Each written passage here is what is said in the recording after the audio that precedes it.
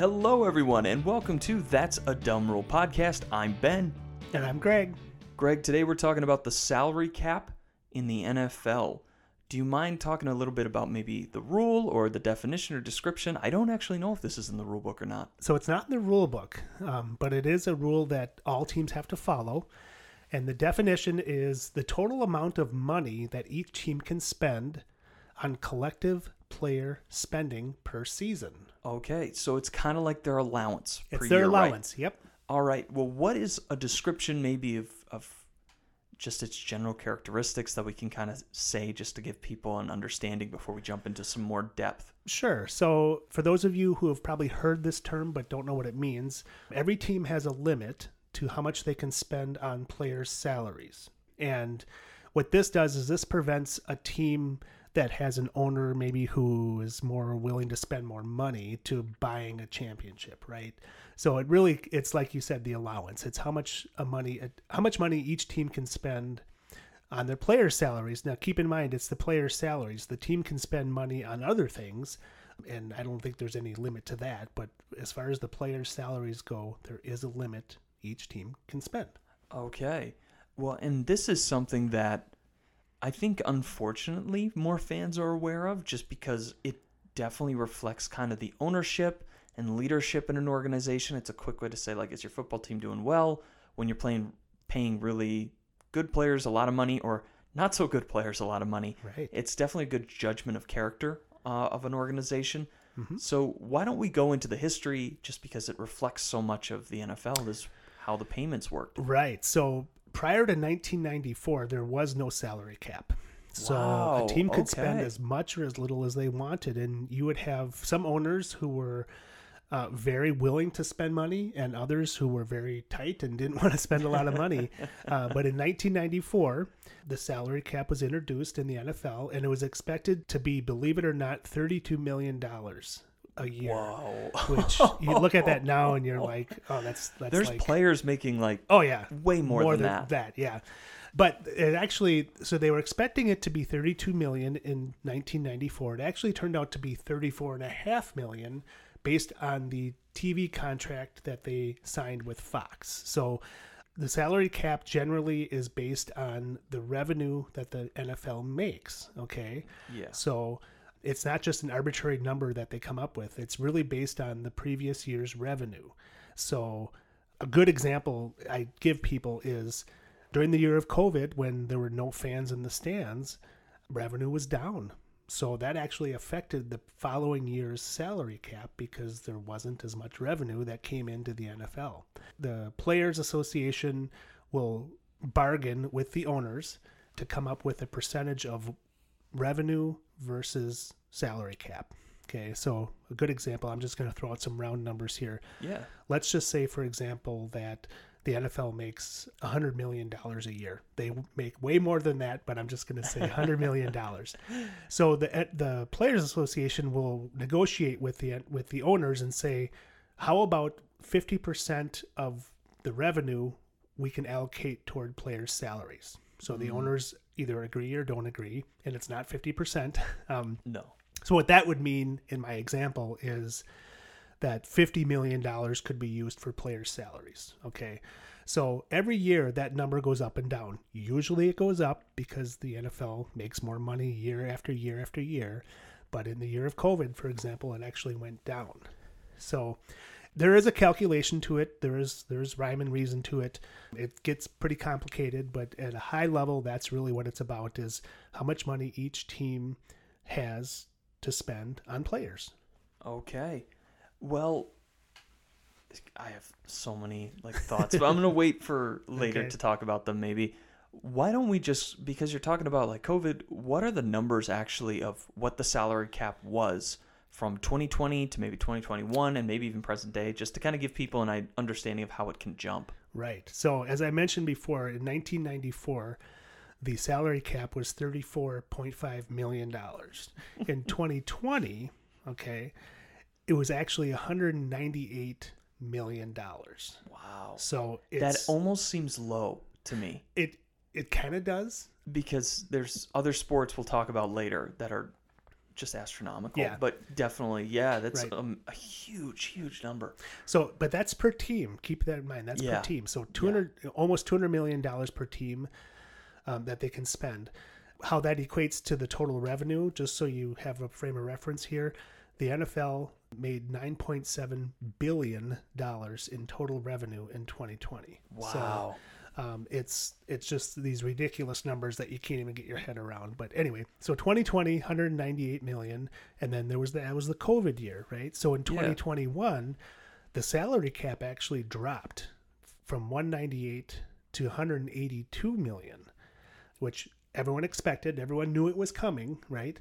And then, of course, now that we're through COVID, in 2022, the salary cap for every team this season is $208.2 million per team. Okay. That's where I thought it'd be. I thought it'd be around 210, 215. Yep. And keep in mind, too, another good thing to point out is that this is the maximum, but there's also a minimum.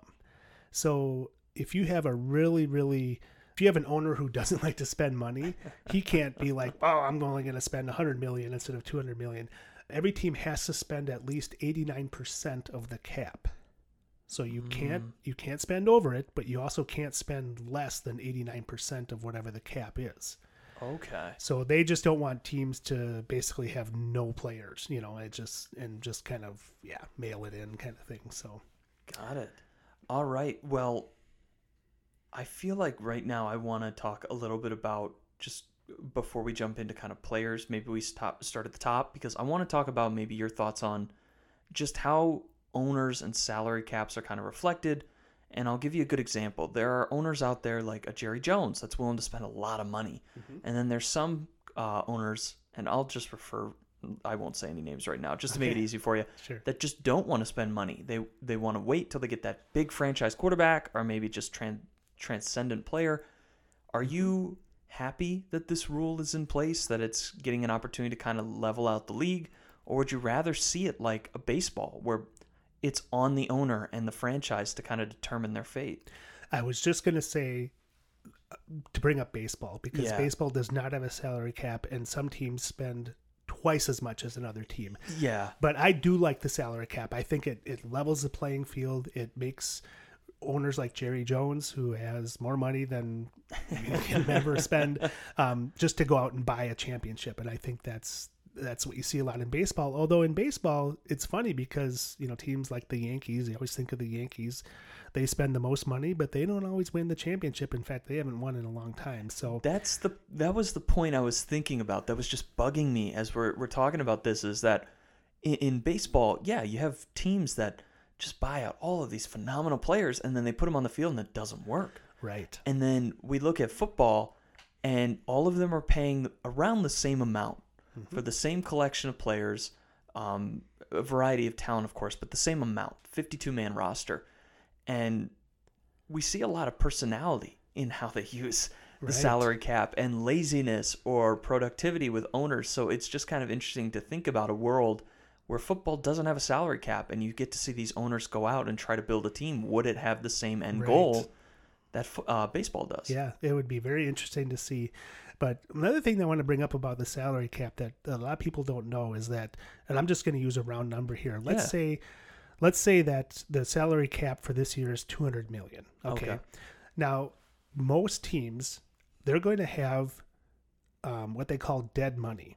And what dead money is money that they owe a player from a previous year. So, for example, if a player signs a big contract, and maybe that contract is, I'm just going to make up a number, $50 million a year, okay? They may tell the player, we will pay you $50 million a year, but we're going to pay you less this year and more next year, or we're going to move that money around. So it's like a numbers game, right? Yeah. It's almost like that fluent contract. Like, we'll give you 50, but I mean, we could pay you 1 today and 49 tomorrow. Like, we'll just decide and cross that bridge when we get there, when we have the room. Right. So when I say a team has $200 million to spend per year, that's true, but they're usually spending some of that on money from previous players who maybe not even be in the league anymore. Yeah. Just to give you an example too, because right away it sparks memory of Luol Deng, who played in the NBA. Again, a league that has a salary cap. His contract, the Lakers kept paying it 7 years after he retired. Right. Yep. So this is a very real thing where it's almost like a delayed contract. We want to build a really good team now, so we'll pay you less. But in an agreement, we'll pay you your full amount, what you're actually worth on the market over an extended amount of time. Mm-hmm. Right. Well, why don't we jump into some notable examples? And I think I'm just going to rattle off a list real quick of just some players that you brought up that I think are really interesting to discuss. And maybe you break down what they probably mean within the context of the salary cap. So, for example, one of the big free agent moves this year was Matt Ryan. He was $40 million. So it was, what is this? $40.525 million. I mean, that's a lot of money to be spending on a quarterback. And if we have some people who are more savvy and keep up with news in the NFL, he's not a premier quarterback, at least anymore. Right. So this would probably be a good example of people using the salary cap for their own advantages to build a team. He's probably only going to be there for a short time. Right. And Carson Wentz is another great example. Yeah. He played for the Eagles, and the Eagles gave him a huge contract. But in that contract, they said, we will pay you, rather than giving you all the money up front, because that would blow out our salary cap, we'll give you, I don't know, $30 million for the next 5 years. Yeah. Guaranteed. Well, the problem is he didn't last 5 years, right? So he's actually on another team, and he's still getting paid from the Eagles $33.8 million a year. Yeah, it's the same contract. It just all gets traded over. Somebody else picks the bill up. Well, not always. So the Eagles, sometimes that happens where the team he gets traded to will pick up that contract. But other teams, depending on the trade, they will have to sit on that contract. So the Eagles are literally paying $30 million. Now, again, let's say they get $200 million to spend per year. Okay. 33 of that comes off the top and goes to Carson Wentz, who's not even on their team anymore. It's crazy. So you'll see this a lot with quarterbacks, receivers, these big contracts, right? Peyton Manning, $19.3 million, and he's retired, but he's still getting paid.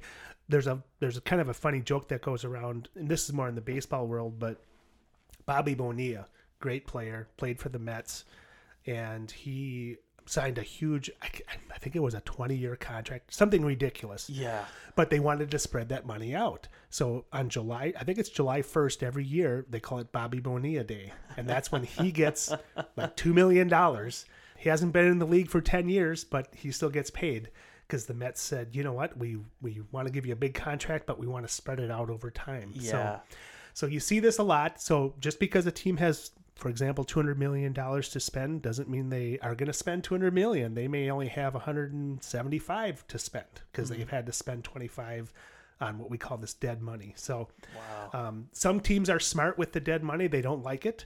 Other teams, they kind of put all their chips in and hope they can win a Super Bowl. And if they do, great. And if they don't, then they're stuck for years with this contract that a player that no longer plays for their team, maybe he's even retired, but they're still paying him. So it's a weird thing, but yeah, that's the salary cap. Well, and I feel like we're knocking on the door for this now. Is it a good rule, dumb rule, bad rule? Where are we at here? I think the salary cap in general is good. I think it should be in every sport. What I don't like is the fact that some teams will just give these ridiculous contracts and spread that money out over a certain number of years. I think that if you're going to pay a quarterback $40 million a year or $50, which you were seeing now, I think that should all have to come out of that year. And, you're going to have to pay other players less or maybe let some players go. And we see that all the time. Teams they love a player. They just think he's great, but they can't keep him because they don't have the money for him. So, yeah. Well, I'm going to agree with you. Even though the anarchist in me would love to see a league where you see these bad owners who are consistently mismanaging teams. And it's like, why are you in football? I would love to see a league without a salary cap where you see guys that are actually committed to winning championships go out and win championships and almost watch these owners kind of fall out of the league because, I mean, if you're not competing for titles, what are you doing owning a football team? Exactly. So in my mind, I would love for that to be real. But at the same time, I think this is the key to keeping the league consistent and interesting. We get to see most teams be very good and see talented players rewarded for their efforts and not just get kind of shoveled off to the side because they got drafted by a bad team. Right. Yep. All right. Well, any parting thoughts before we head out here? No, I think that's it. All right. Well, thank you guys so much for listening. If you want to get in contact with the show, feel free to visit our website. On there, you can also check for updates and past episodes of Bad Rules we've reviewed. Thank you for listening again, and tune in next time for another Dumb Rule.